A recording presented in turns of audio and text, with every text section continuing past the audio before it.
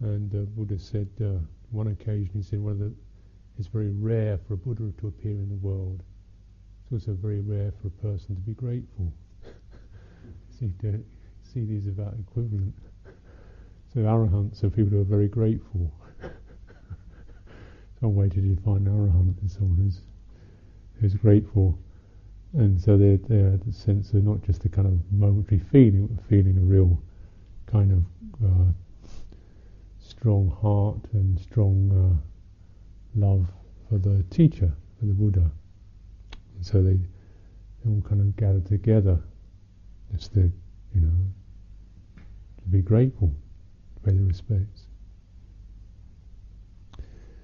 And the Buddha is Arahant disciples, so they wouldn't really need any particular teaching anymore. But the Buddha responded to this by this kind of, it's like an affirmation, with the avada patimokkha, an exhortation or an avada, a kind of well, exhortation is a good enough word, on the bond. Patimokkha is a bond, that which connects or binds. It both restrains, it kind of establishes limits, it kind of connects people into a particular container, and it also binds people together as a fraternity, if you like, or a community. So, and then this, if you like, it's a kind of affirmation of what everybody had in common. What they all had in common, all these various Arahants, apart from being grateful, was that they, and he said, patience, supreme patience is the supreme virtue, khanti, or forbearance, or ability to just stick with things and endure, bearing with. This is a supreme kind of austere practice, or a practice that burns out the hindrances. And he said Nibbana is the supreme. And these two things give an indication of Nibbana as the supreme. Why did he say Nibbana as the supreme? Nibbana means that they're not binding, or they're not driving, not being driven like a wind that ceases. So it's not a kind of hallelujah glory experience. It's like utterly cool. So someone as though that, just like patience is, the ability to just be with things. So non-demanding, giving it all the time. This is a very cooling experience. Of course, what one is being patient with may not be particularly pleasant or cool. So the experience of Nibbana also realise you've got to know what to be looking at. If you're always calling the world of particular objects, things that arouse interest or negativity or whatever, whether there's a whole cooling out of consciousness. Nibbana is an utterly cool consciousness. It's not an object. So that the practices we undertake, whatever they are, whether they're small, great, whatever particular practice we're undertaking, is it devotional or dealing with particular refined objects, physical objects, service, duties, things like that. These are particular things we can do, things we can attend to. And is the end result of that, whatever the thing is the end result of it then, which is kind of no longer driven, no longer kind of getting worked up about something or the other.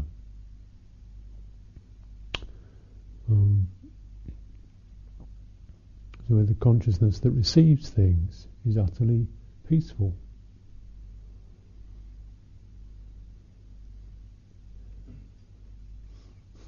So this kind of statement, and then the Avada Patimokkha goes on to kind of explain the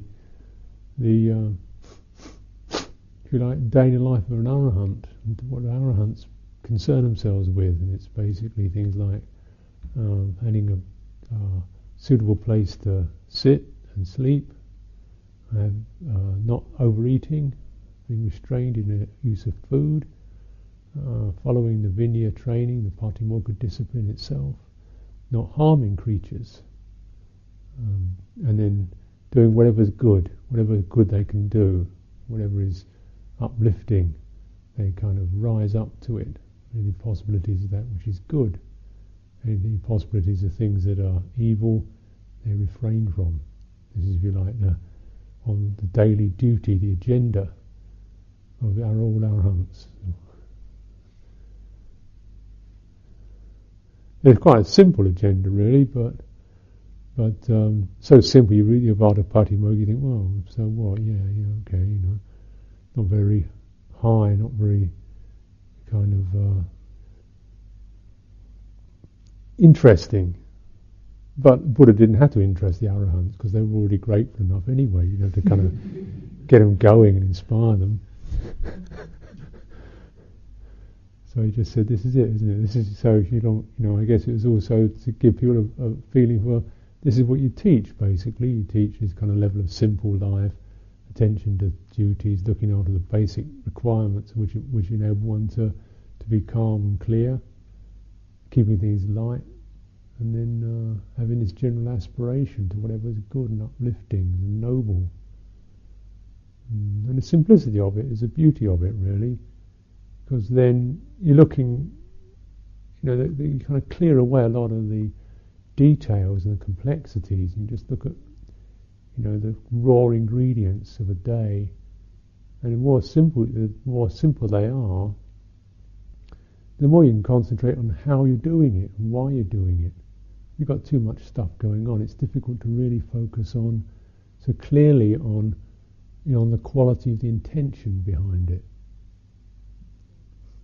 It takes time to really, as a kind of ongoing theme.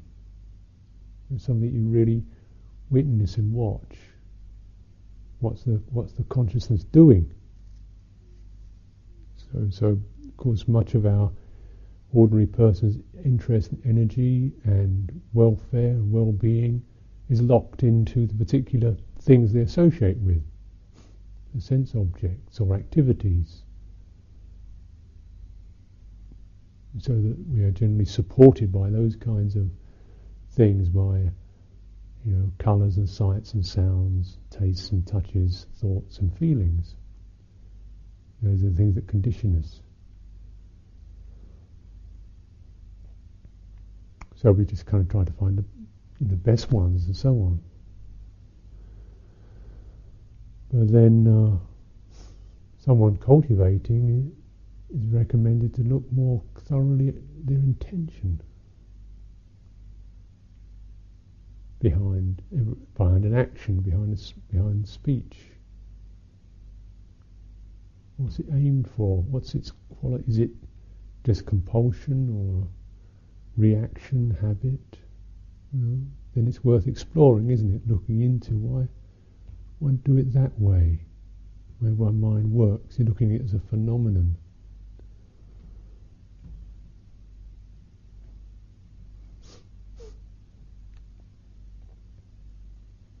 So, example, like with the recommendation around food, so knowing how much to eat,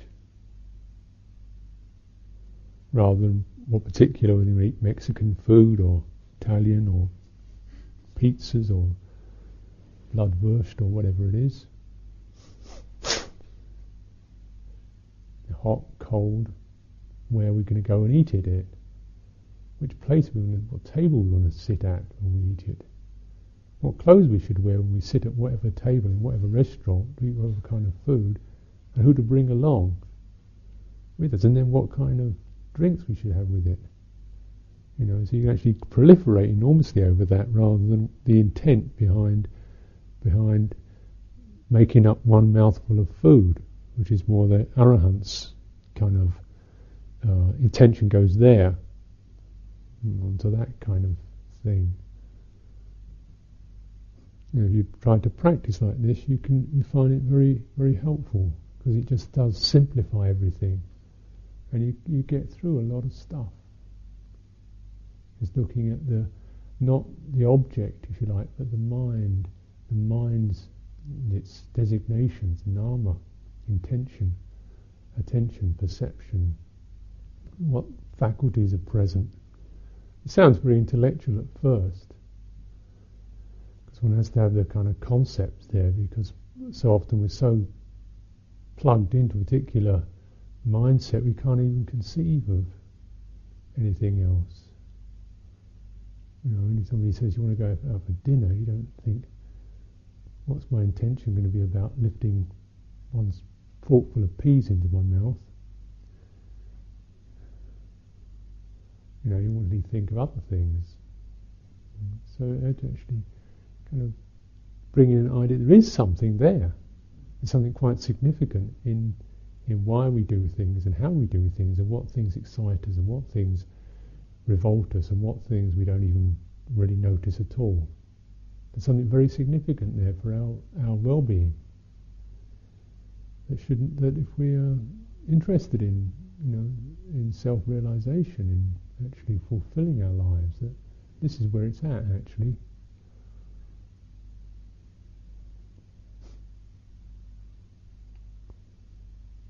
And then you have with the Patimokkha discipline itself, you have things like how to eat food, so that you can more or less keep that particular way of looking, hold it there, hold your attention there. So you say that eat the food, not making up a large mouthful, not shoving the whole hand into the mouth. These are all created apparently because of incidents. You would suddenly shoving the whole hand into their mouth. Must have been lost it, as they say. Something he rather liked, obviously.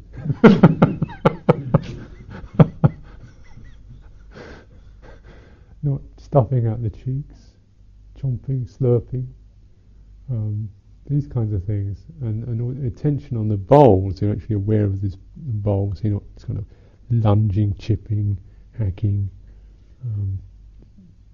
picking the bowl up and shoveling it down.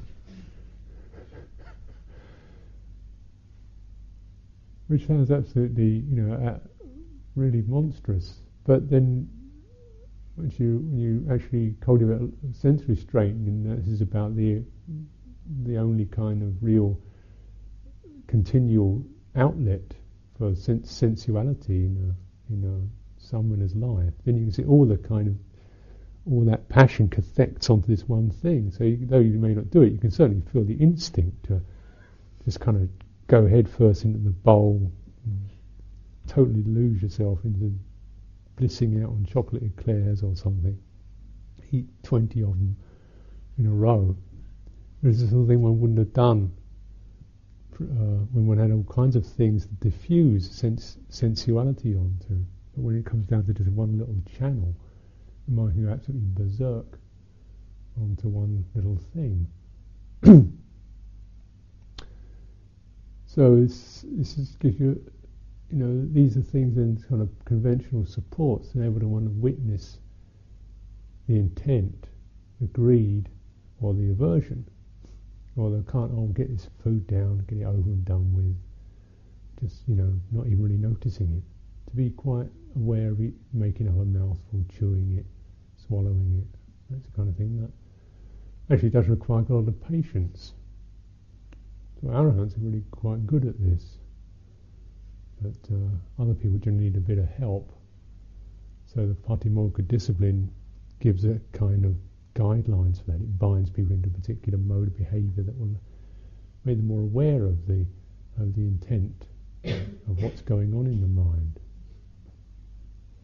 Whether it's conscientiousness, whether we start to get into the habit of another day, here we go, what are we doing in an hour's time, make a phone call, and this, that and the other, and it's kind of cut corners, blur over things, get into a kind of a blur of time, rather than just this moment is what counts. This is the one that counts, this moment, and what your mind is doing this moment now is what counts for for a cultivator. The rest of it is just the smoke screen that the mind creates. So it was just to be kind of challenge that time thing and the thing that resists being revealed, the thing that resists us actually examining the way our mind is going, resists it, doesn't want to be examined.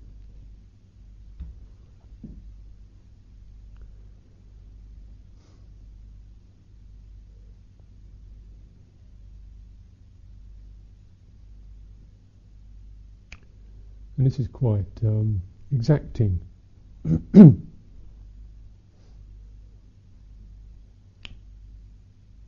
And as we all know, the mind, our heart, our emotions and things can throw up tremendous struggles and smoke screens of, sometimes you just feel like everything's gone totally dull, or you get tensions, sort of strong urges and restless twitching and things you've got to do and fears and feeling this and feeling pressurized and uncertain whether one wants to really do this or not, or just and these are all things that are, you can see them bound up with time, bound up with the idea of the future, bound up with the sense of self, destiny, my life, what am I going to do, why am I, who am I, and these kinds of things. And these are all tremendously gripping.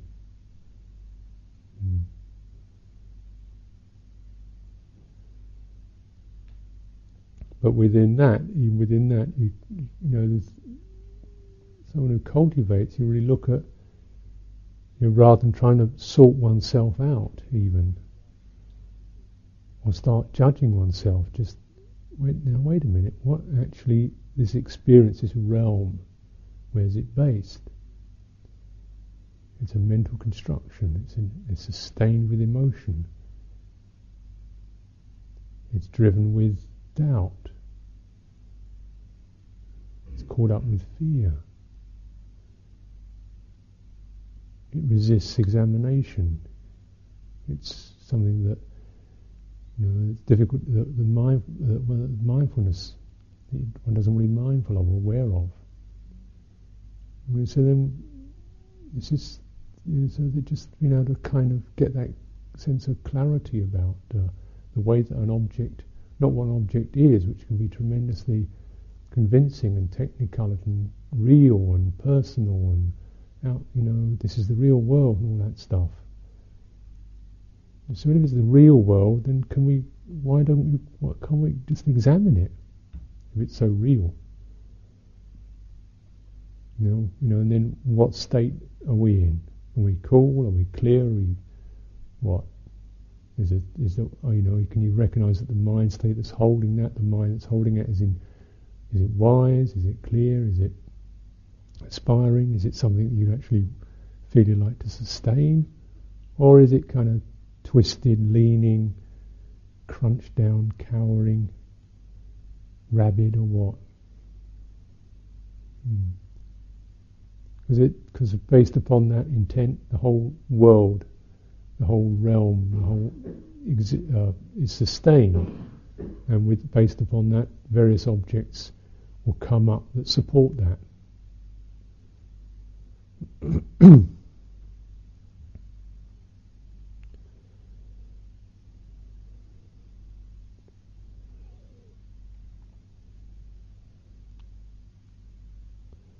This definitely is a path that requires, based on faith, on sattha, which is a sort of a heart quality. And faith is the thing that it lifts up, it gladdens. Faith can be just this, conventionally speaking, you say faith in Buddha, Dhamma, Sangha. recognition, inspiration by the Buddha, by his teachings, and by the noble ones who follow the teachings. But then just even, if we look at it as aspiration, as faith in that there is a better, and that one has a doorway to it. The quality of the thing that one of the statements for the recollections of Buddha, if you like, that create the inspiration of the recollection is a Buddha has appeared in the world, a thus come one has arisen in the world. Just this kind of statement. If it's understood, it means this is accessible.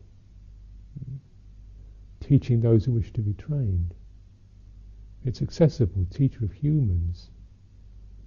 It's accessible. It's something that's not separate. It's not. You're not divorced. You're not cut out. It's not a specialized thing. It's for human beings. And the Buddha has appeared in this realm, this kind of earth realm with hunger and quarrelling and pain and separation and eating and sleeping and duties and things like that to do. So just that feeling that an enlightened being is connected to this realm of experience, this level of experience. This is one of the ways in which deliberately giving oneself the opportunity to connect to faith, to experience a sense of, it's not far away. It's there. It's something that's reaching out to you. The Buddha said, doors of deathless are open if you bring forth your faith. His first teaching starts off like this. So, we can look at Buddha as an object and think, well, Buddha, man, you look at these Buddha images, funny hairdo. Don't feel really inspired by that. Don't really like Thai art or the Sri Lankan ones that they haven't got any necks. Don't like Buddha. So you look at it as an object. Buddha as an object. Then again, you actually can feel your mind just doing these things on it. The way it does to objects, rather than what it's supposed to be doing is actually opening up the way in which we experience things by saying, bring forth your faith. Learn how to be received, rather than just be thinking and doing and creating and opinionating, just to be that kind of receptive. Because the quality of Buddha awakening is coming towards you. It's available. It's coming to you. If we have that faith that allows us to open up to receive the coolness of awareness, coolness of knowing. Not what we know, but the fact that there is this ability to know. Buddha is Lokavidu, is the knower of the worlds. So a Tathagata, one who has come, one who has thus come, is someone who has fully seen the world.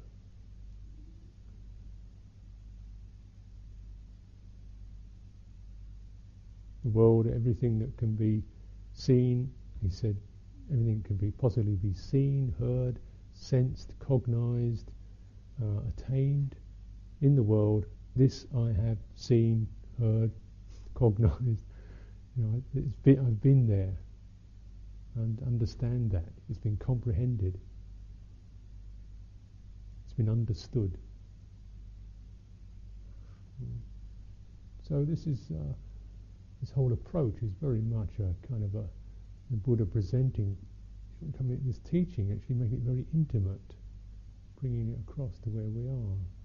And yet we're not often very intimate with ourselves. This is the problem. So often the whole process of the self-view abstracts. Abstracts us from a situation which we find uncomfortable. So there's a moment of dukkha and then what happens is a split, and I am, reacting, doing something to avoid experiencing that thing, and then the judging and the measuring and the whatever. There's a kind of abstraction process occurring, where an object becomes real and out there, and one is locked into a particular blind relationship of irritation, shame, guilt, fear, or craving. And all these things abstract. They may seem, totally compulsive and binding you, but they abstract in the sense in which they separate the self from an object. And often we don't recognise that self, and we're not aware of the actual connection, which is where the intention and the activity of the mind is based. So that becomes hidden. The connection has become hidden. We're not with the intimacy of our experience, which may be, of fear or whatever. We're just seeing, this is a horrible thing. That's what abstraction is. It's like that. It cuts off the witnessing of the root of our own world, what it's based on, what supports it. Why faith is important is that it actually is encouraging a kind of an intimacy of awareness.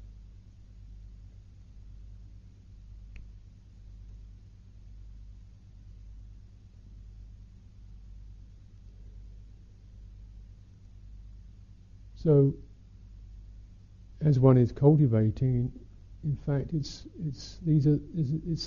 quality of faith is something to, we often say meditating upon particular things, a body, a breath, sound,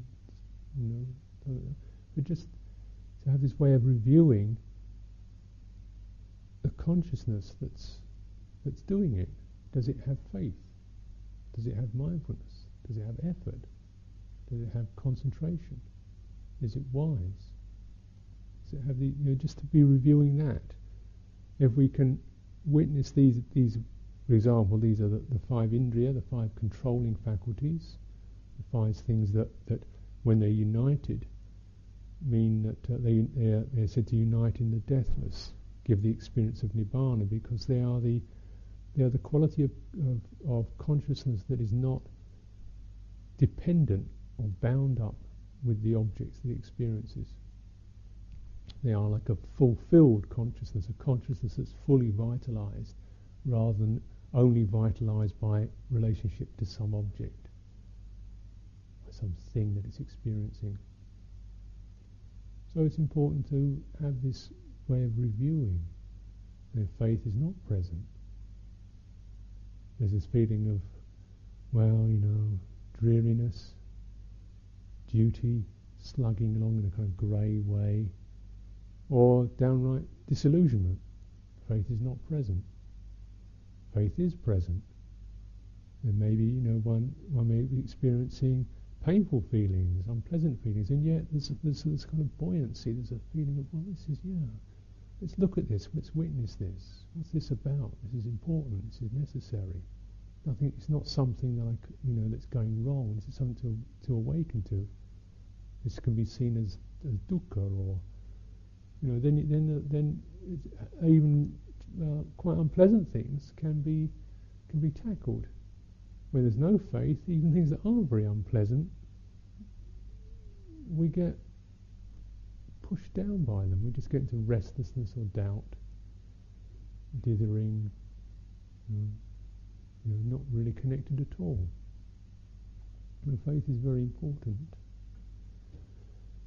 and it's also quite crucial in that it does seem to be the thing which, the faculty that when when the hindrance takes over,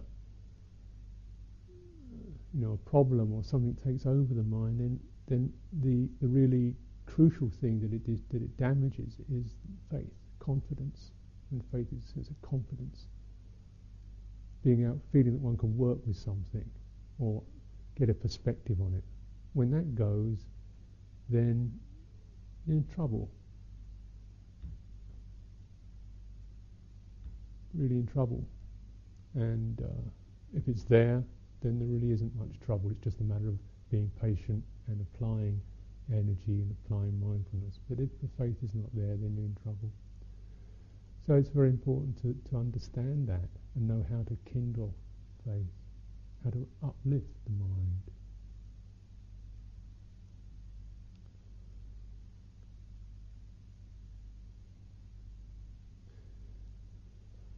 And it is an uplifted experience. So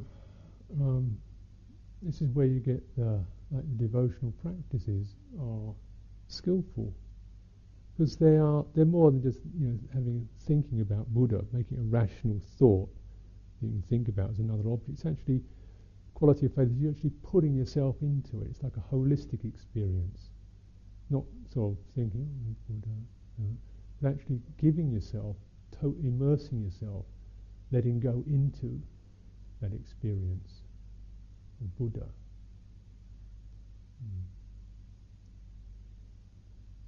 What does this mean in practical terms? Well, it's rather like you look into the mind, and it's a sense of feeling you can open up and be exposed. I think that's part of it. That whether you want to use it the way that we normally would think, we'd say we're allowing the Buddha to witness what's going on in our minds, opening ourselves up to the Buddha, because it's a way of talking. Or seeing things in terms of Dhamma. Or this is the kind of thing that the fellow practitioners cultivate with. We can be inspired by the example of other cultivators, other practitioners. And now they do it, I do this, I practice like that. It means that the experience I'm having, I'm really opening it up and receiving it properly. I'm not kind of cringing and dithering and trying to shove it aside and blaming. And that ability to consciously be receptive to something. It's quite significant, because so much of our life is based on what we do and make rather than what we receive.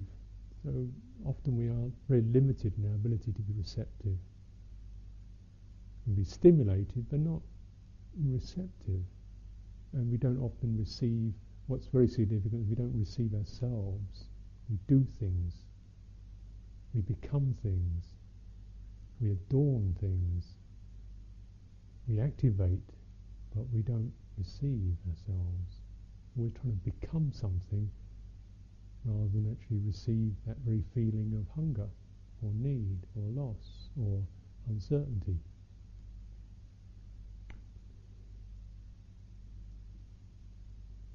So faith is rather like that. And if you use Buddha, you use a Buddha image, you use stupas and statues and chanting, then in a way why you have to use an external object is that it gives you something to actually to very fully act with.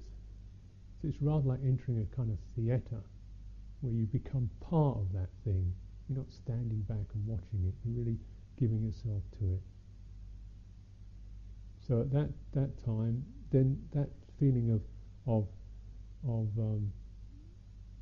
instead of standing back and manipulating things, actually just putting yourself into, immersing yourself, is of course something that requires a sense of trust and stimulates trust, stimulates faith. We find we can do it. Our rational mind splutters and objects, but then how far does the rational mind get? The feeling of just giving oneself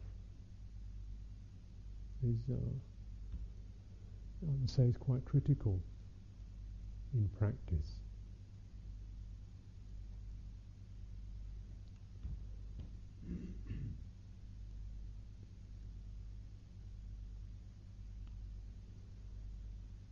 So I find myself using a Buddha image, And then, kind of rationalists can say, well, Buddha is just sort of piece of brass, isn't it, really?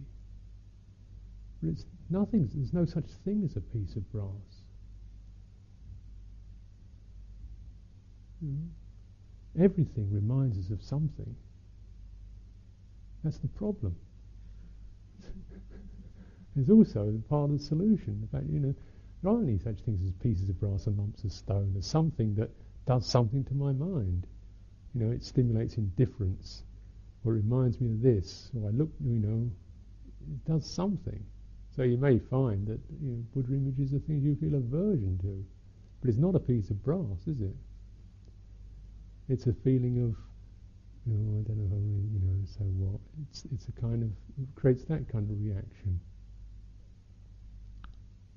So, of course, one can continue to have these images and use them to stimulate mild aversion and temerity and doubt. Or you can, if you think, try to use them actually to do something more helpful. So I find I like to use these images to consider being loved, being respected, having something that's looking after me, my welfare, my well-being, just to create that perception in the mind. And of course it's not this lump of brass is going to do it, but there isn't a lump of brass anywhere, there's only a perception in the mind.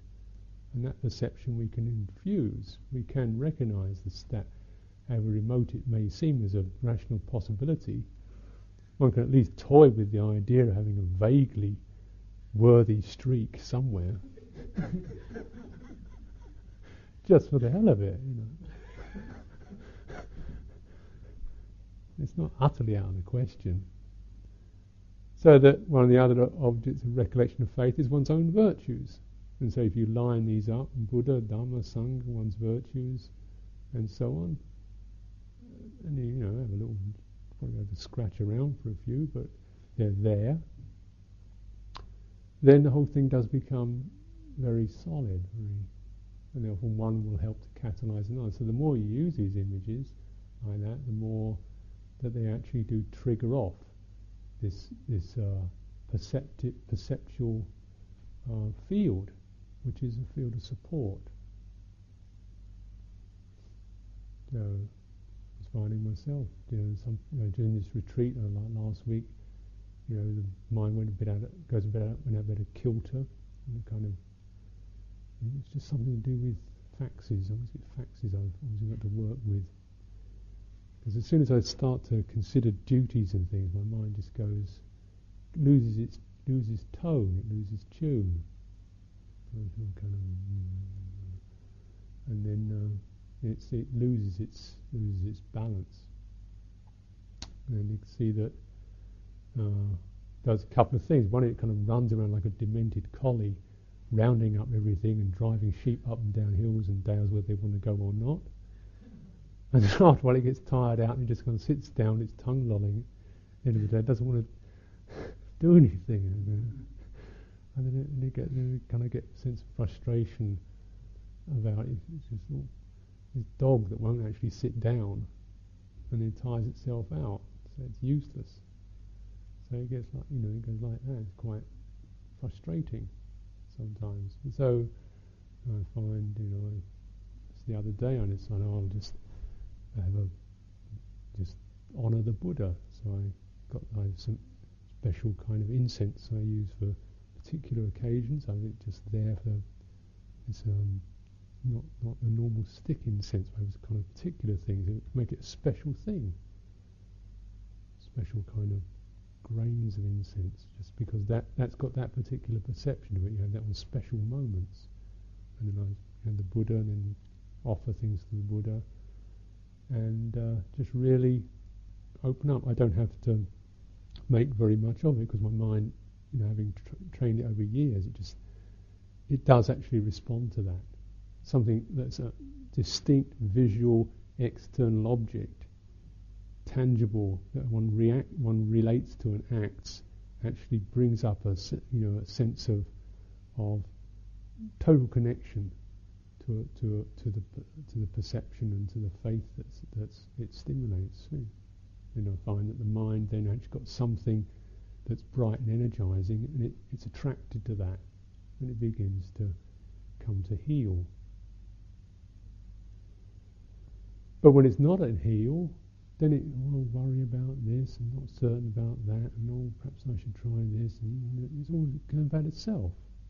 It dithers around and doesn't really. It's always doing something, and it's not receiving anything. It's not actually coming to terms with the impression that creates its problems. And it doesn't have a way of acting to get out of it. So that kind of opening the mind up, very, very, very important, fundamental step in meditation. So every day I like to begin the day with that, finish the day with that, in the last moments at night to actually have that in the mind. First moment of the day to establish it.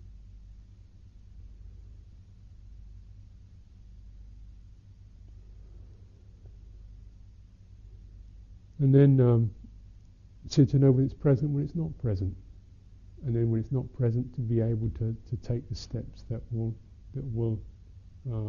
be conducive to that, so that one approaches any mind object with a mind that's sustained with faith, with a feeling of there's a path, there's something to be cultivated here, there's support for it, the Buddha's taught a way through it, that other people have fared along this path also, and it can be brought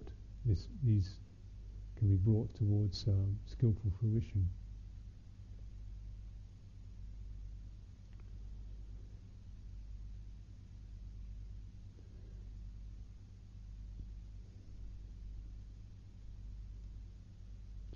Quality of effort, virya, is also something to note.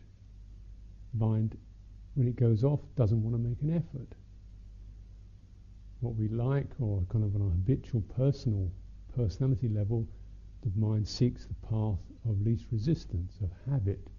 We say, just relax, have a good time, hang out, feel easy.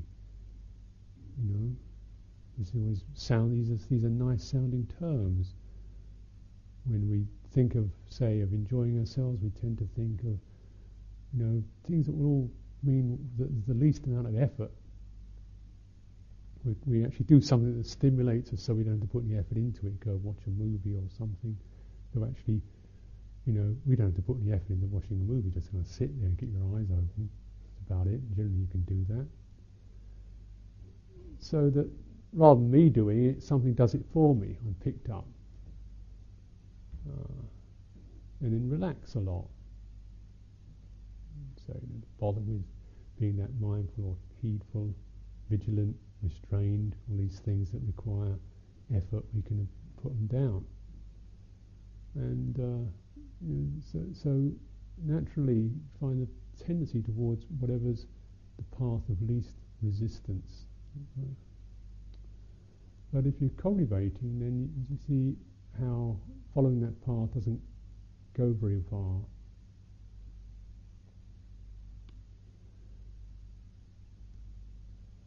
Because meditation without effort turns to just dullness and distractedness. What are you sitting here for? You're feeling sort of dull, and so what? Because one isn't applying any effort. And effort's something that's to be tuned, of course. No point considering effort as a kind of manic, berserk lunging, or sort of martial rallying of everything, or physical power. It's something that requires fine tuning. Sometimes it's the effort to consciously relax something. Do it deliberately, consciously, witnessing, knowing there's that which needs to be released. Something's too tight, too tense, and that's a conscious, mindful relaxation rather than just a kind of flopping out.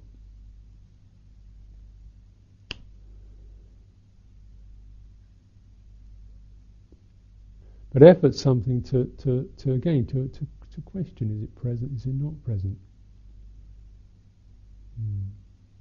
So the standards of the life of a cultivator are that which require some kind of effort. They're not things that like just living under the precepts, for example, requires this kind of effort of the mind to keep considering, noting, taking things seriously, looking to things that other people don't look into, considering the ethical repercussions of what we do. It requires a kind of effort, doesn't it? To meditate, to actually do formal practice, to sit upright, requires a continual sense of application, not necessarily, it's a balancing, but a certain feeling of presence. And to work with the mind, rather than just be pushed by it. To apply oneself to the mind requires effort. Is it present? Do we actually take the steps to make it present? Are we willing to see that? So I find when the mind goes off, then one kind of doesn't want to make that much. It wants to be calm. So calm is often can be seen as a mask for not wanting to see things. Just want to calm everything down. And calm is not it's a kind of a quality, helpful intention for when there's enough energy in mindfulness, but it's not such a basic factor as effort. The Buddha repeats it, so many forms of this particular topic.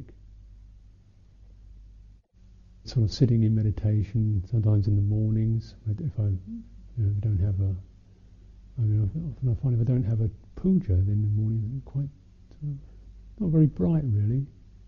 Just sitting, feeling okay, but mind not really. It's like it's got boxing gloves on. It can't actually do any fine tuning. It's numb, groping, breath, body. Somewhere out there it is. Yeah, got it. You can't really feel it. You don't really know where you are. You're kind of there, but you're kind of not there. But you're not really in with definite. You know what I mean? And then so you hang in there for an hour and a half.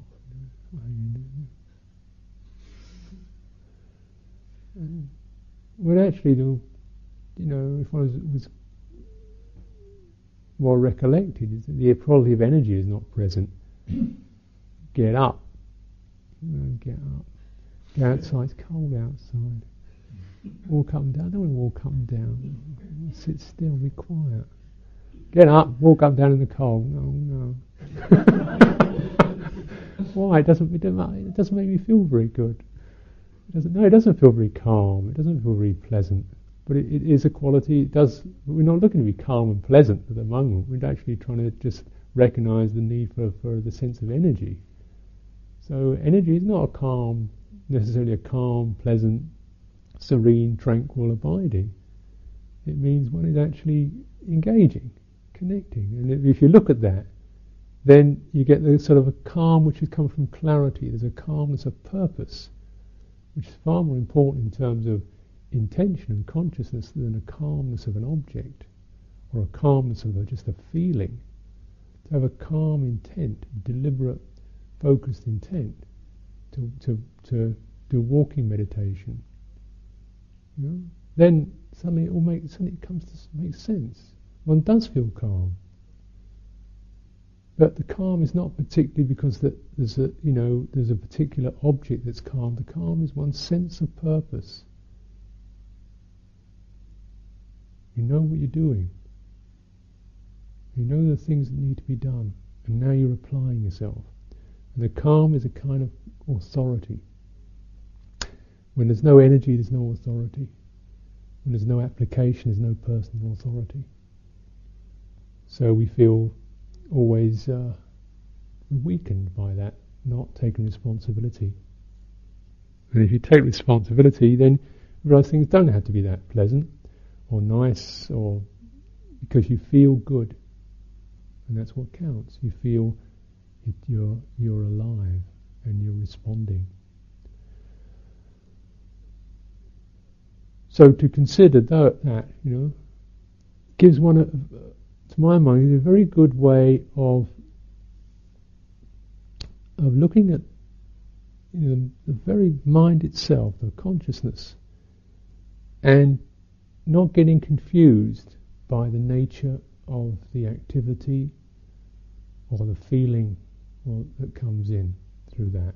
These are not the crucial effect, not the crucial business. The crucial business is how that we approach them. And the only crucial quality is that we are actually determining to come into contact with things that will arouse these spiritual faculties. It will arouse faith. It means one has to apply oneself. It will arouse effort. We don't sort of say, well, I'll kind of get up, like maybe 8 o'clock in the morning.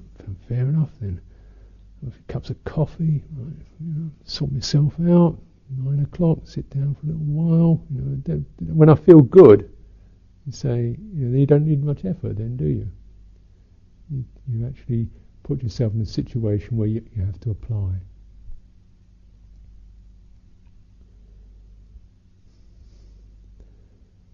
Mindfulness, said many things about this quality of mindfulness. It's something that again, it's whether one is mindful of an activity, of an object, whether the object feels good or feels bad, whether it's a defilement or a virtue, or whether one can actually cultivate mindful awareness towards that.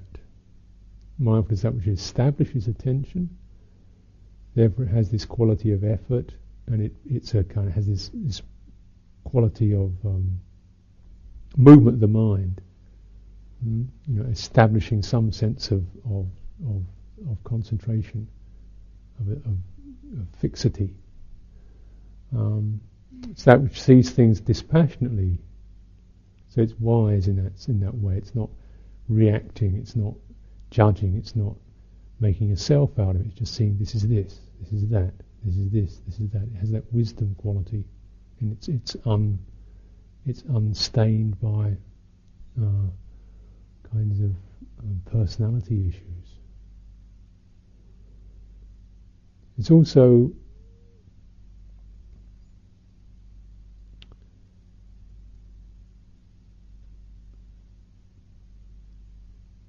something that makes things very specific. And this is helpful often when the mind goes off, we get into generalizations. We make a general assumption like, don't feel good, feel a bit depressed, things aren't going very well. Generalized statement. What thing? So mindfulness is, is it something you've seen? Is it a sound? Is it a touch? It's just like, be specific. You really get that, so that see that a particular hindrance has arisen on a particular sense base, a particular object, or a particular pattern of thought. Why is the restlessness? And then we recognise, I got a letter yesterday. It's because of that, isn't it? And it's quite specific. So it's not self. It's not some strange quality that you have, or some kind of cosmic force that's overwhelming you. It's a particular thing. And when we see what it is, we get specific about where it occurs and how it occurs, then we're also able to recognise where it doesn't occur.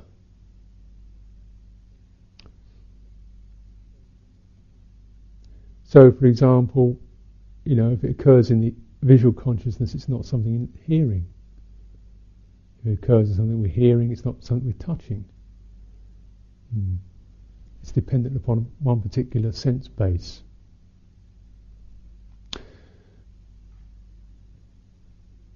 And this is significant in that once you see what it's dependent upon, you realise that that whole mindset is actually based upon approaching an object or a situation either through one particular attitude in mind, so it's dependent on one particular view or attitude or expectation that you're bringing to bear upon a situation or a scenario.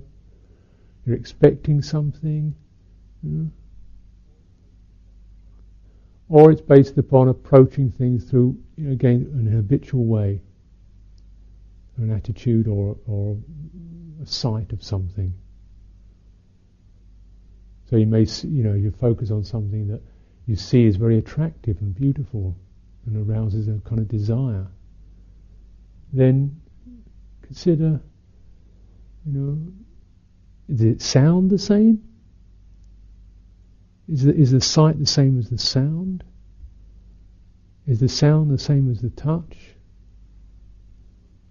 And you got sort of like food, and you see that so much attraction of food is through the eye. But very few people actually shove food into their eyes. I mean, even the most kind of manic samana has been rarely seen to actually shove chocolate eclairs into his eyeballs. Generally goes down the throat, which is often the throat. What's happening? Didn't even know it was happening. It's hardly asked because it's just get going. So that the there may be nothing happening in the body. It's the eyeball. This is why, of course, you have things like knives and forks, because it's, eating a pork chop with a knife and fork, and you don't have to know what it feels like. Eat some kind of greasy bit of meat, stick it in your hand. Not quite so nice as if you have a silver fork and it looked pretty and a bit of kind of parsley on it, and you put it between your choppers, and that's it. But so, if you actually recognise what does these things feel like in your hand, then it's you see it's not the attractive feature of it was purely dependent upon one particular sense base, and often a very specialised way in which that's perceived. So, of course, some of the basic meditation recollections are to see something that is inanimate, that one's attracted to recognise it as that which has the nature to break up. So you see a nice kind of glittering Jaguar car. Wow, lovely glitter. Then you can imagine what it's like when it's kind of got a few dents in the side of it and rusting. 10 years old and big ends are knocking, clapped out. So something like, or if your feeling is aversion to things, then see them as elements. You see something you feel very disgusted by, like vomit, then you see it really it's just food. A thing that a few hours ago would have been absolutely yummy, and now you don't even think of it, let alone touch it or eat it. Try out chewing something for 10 seconds and spit it out and put it in your hand and see whether you want to eat it again. Chip butty, what it looks like after 10 seconds in a mouth. You put it out again, you have a look at it, yuck, you wouldn't want to eat it really. So you look at things in this way, but it's still only the elements, isn't it? It's still only solid, liquid, and so on. So therefore one can become much more dispassionate about things one would feel averse to. These are examples in which you recognise that to be mindful is also to be quite specific, not to get kind of caught into the solidity of a mood, like how greed, hatred, and delusion they solidify everything into that particular into that particular state of mind. They support that. Everything is then seen in that way. So it's attractive. You can't see the unattractive. Something that's disgusting, you can't see it any other way. But then if you break it down and see what specifically is the attractive feature, and you see it's just a moment of eye consciousness, or a memory, or a perception, or an expectation, then you see how powerful mindfulness is. It's called the thing that stops the floods.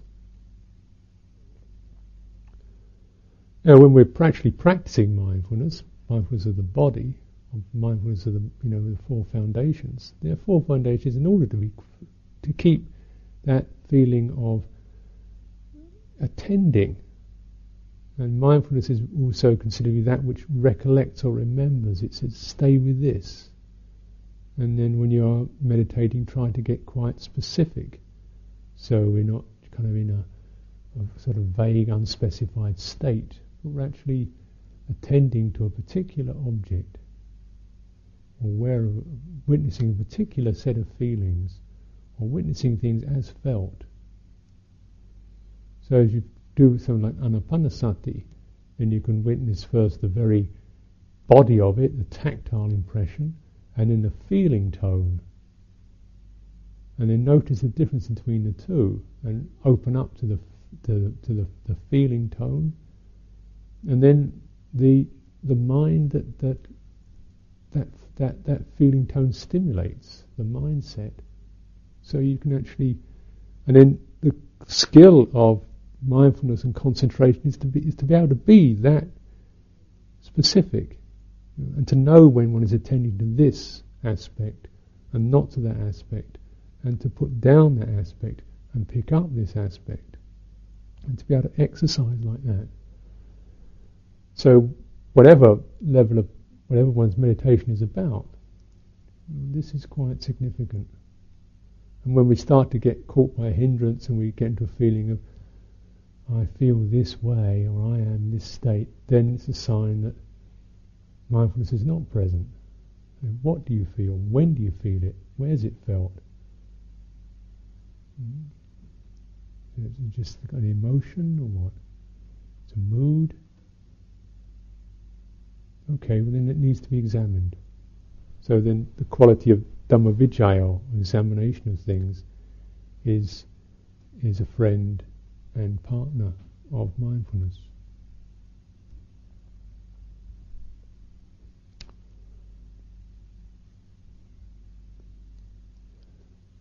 Samadhi is the fourth of these indriyas, and this is the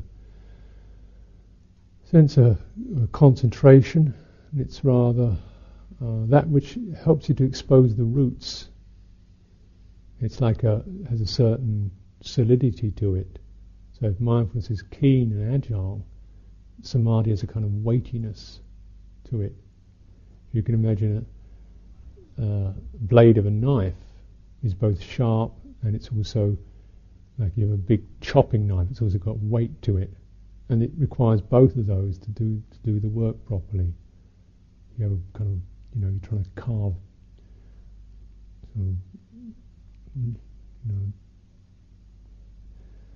steak or something with a razor blade. But if you've got a blade which has got some weight in it, it has a quality to penetrate. And similarly, samadhi has a sense of gravity to it. It takes you to the roots of the mind rather than just skirting around the surface. Mindfulness helps you to guide, like just be with the feeling. Now, so that the simplification and the specifications of mindfulness help to support concentration, because the mind, instead of being scattered, it's actually collected. When it's collected, it's energized. When it's collected and energized, it's got a kind of sense of firmness, and we then are able to look more clearly at the roots of things. You're not caught up with the surface appearance. You look into the root of need or restlessness or hesitancy or some kind of hanging back, guilt or wavering or shame or doubt. Then they can just push against that. If the samadhi is strong, then the beauty of it is it makes the practice much more immediate. Because instead of having to kind of negotiate through a whole set of personality, avenues and negotiate with this kind of personality factor and do a deal with that and forget about that and overcome that and forgive this and sort that out. You just say, look, this is doubt. Stop it. And you can, because you've got right to the boss in one go. So to collect the mind and to do this through power of faith, energy and mindfulness around a particular object. So mindfulness and faith and energy they're not concentration. They're not necessarily calming experiences, but they result in it. One has to be prepared to do the work and the activity and the arousing and the opening and the agility in order to arrive at samadhi. This, I think, is one of the problems of samadhi, is that so often we want to just get into it without really doing what it takes to bring it around. We mistake it for a sort of calm state that's nice and attractive, to feel calm and steady. It's true, but you don't get proper samadhi through just that, shortcuts. And panya is the last of the five indriya. This is the ability to see things wisely. So with samadhi actually helps to break through the hindrances. When the hindrances are broken through, then we're able to see more clearly, or there is the seeing more clearly of the causes and conditions that make up our realm of experience.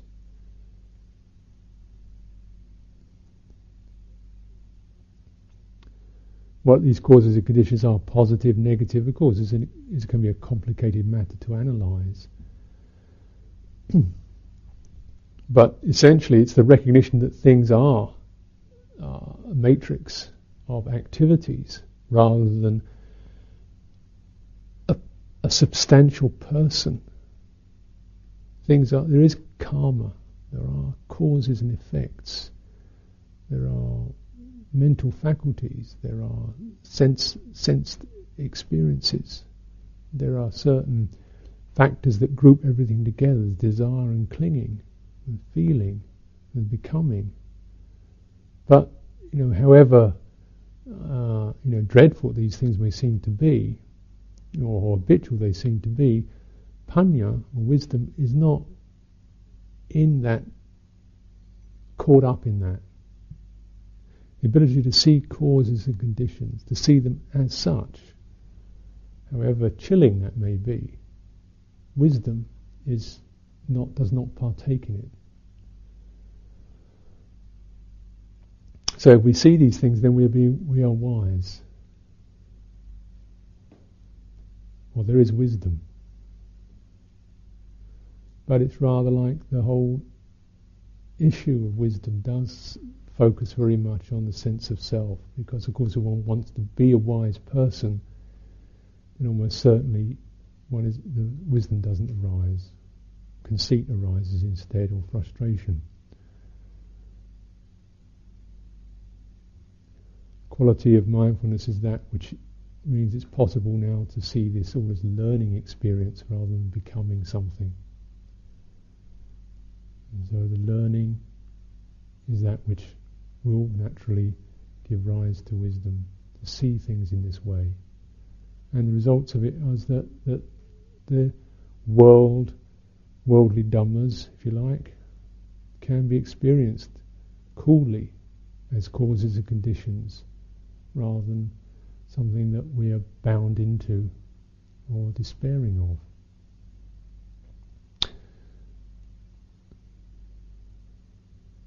And this may be something that you see momentarily.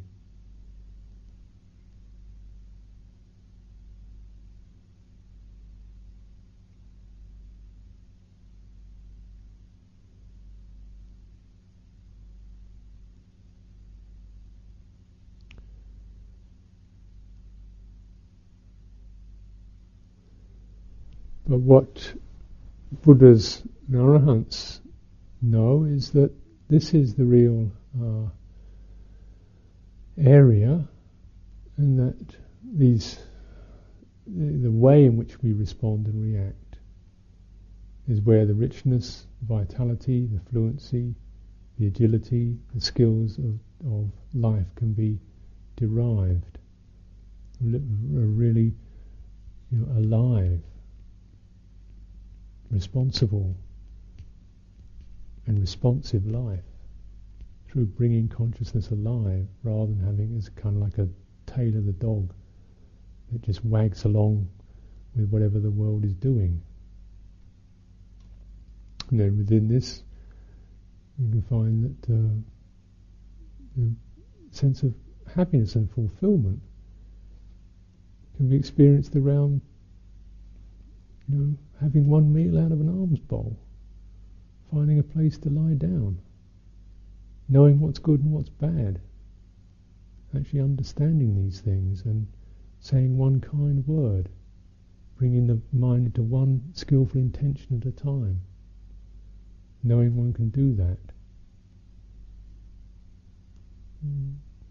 So you see, in some ways it's extraordinarily simple and very intimate, very humble, and that's what, of course, makes it so unique and so special. It's right here, it's not out there, it's not grand.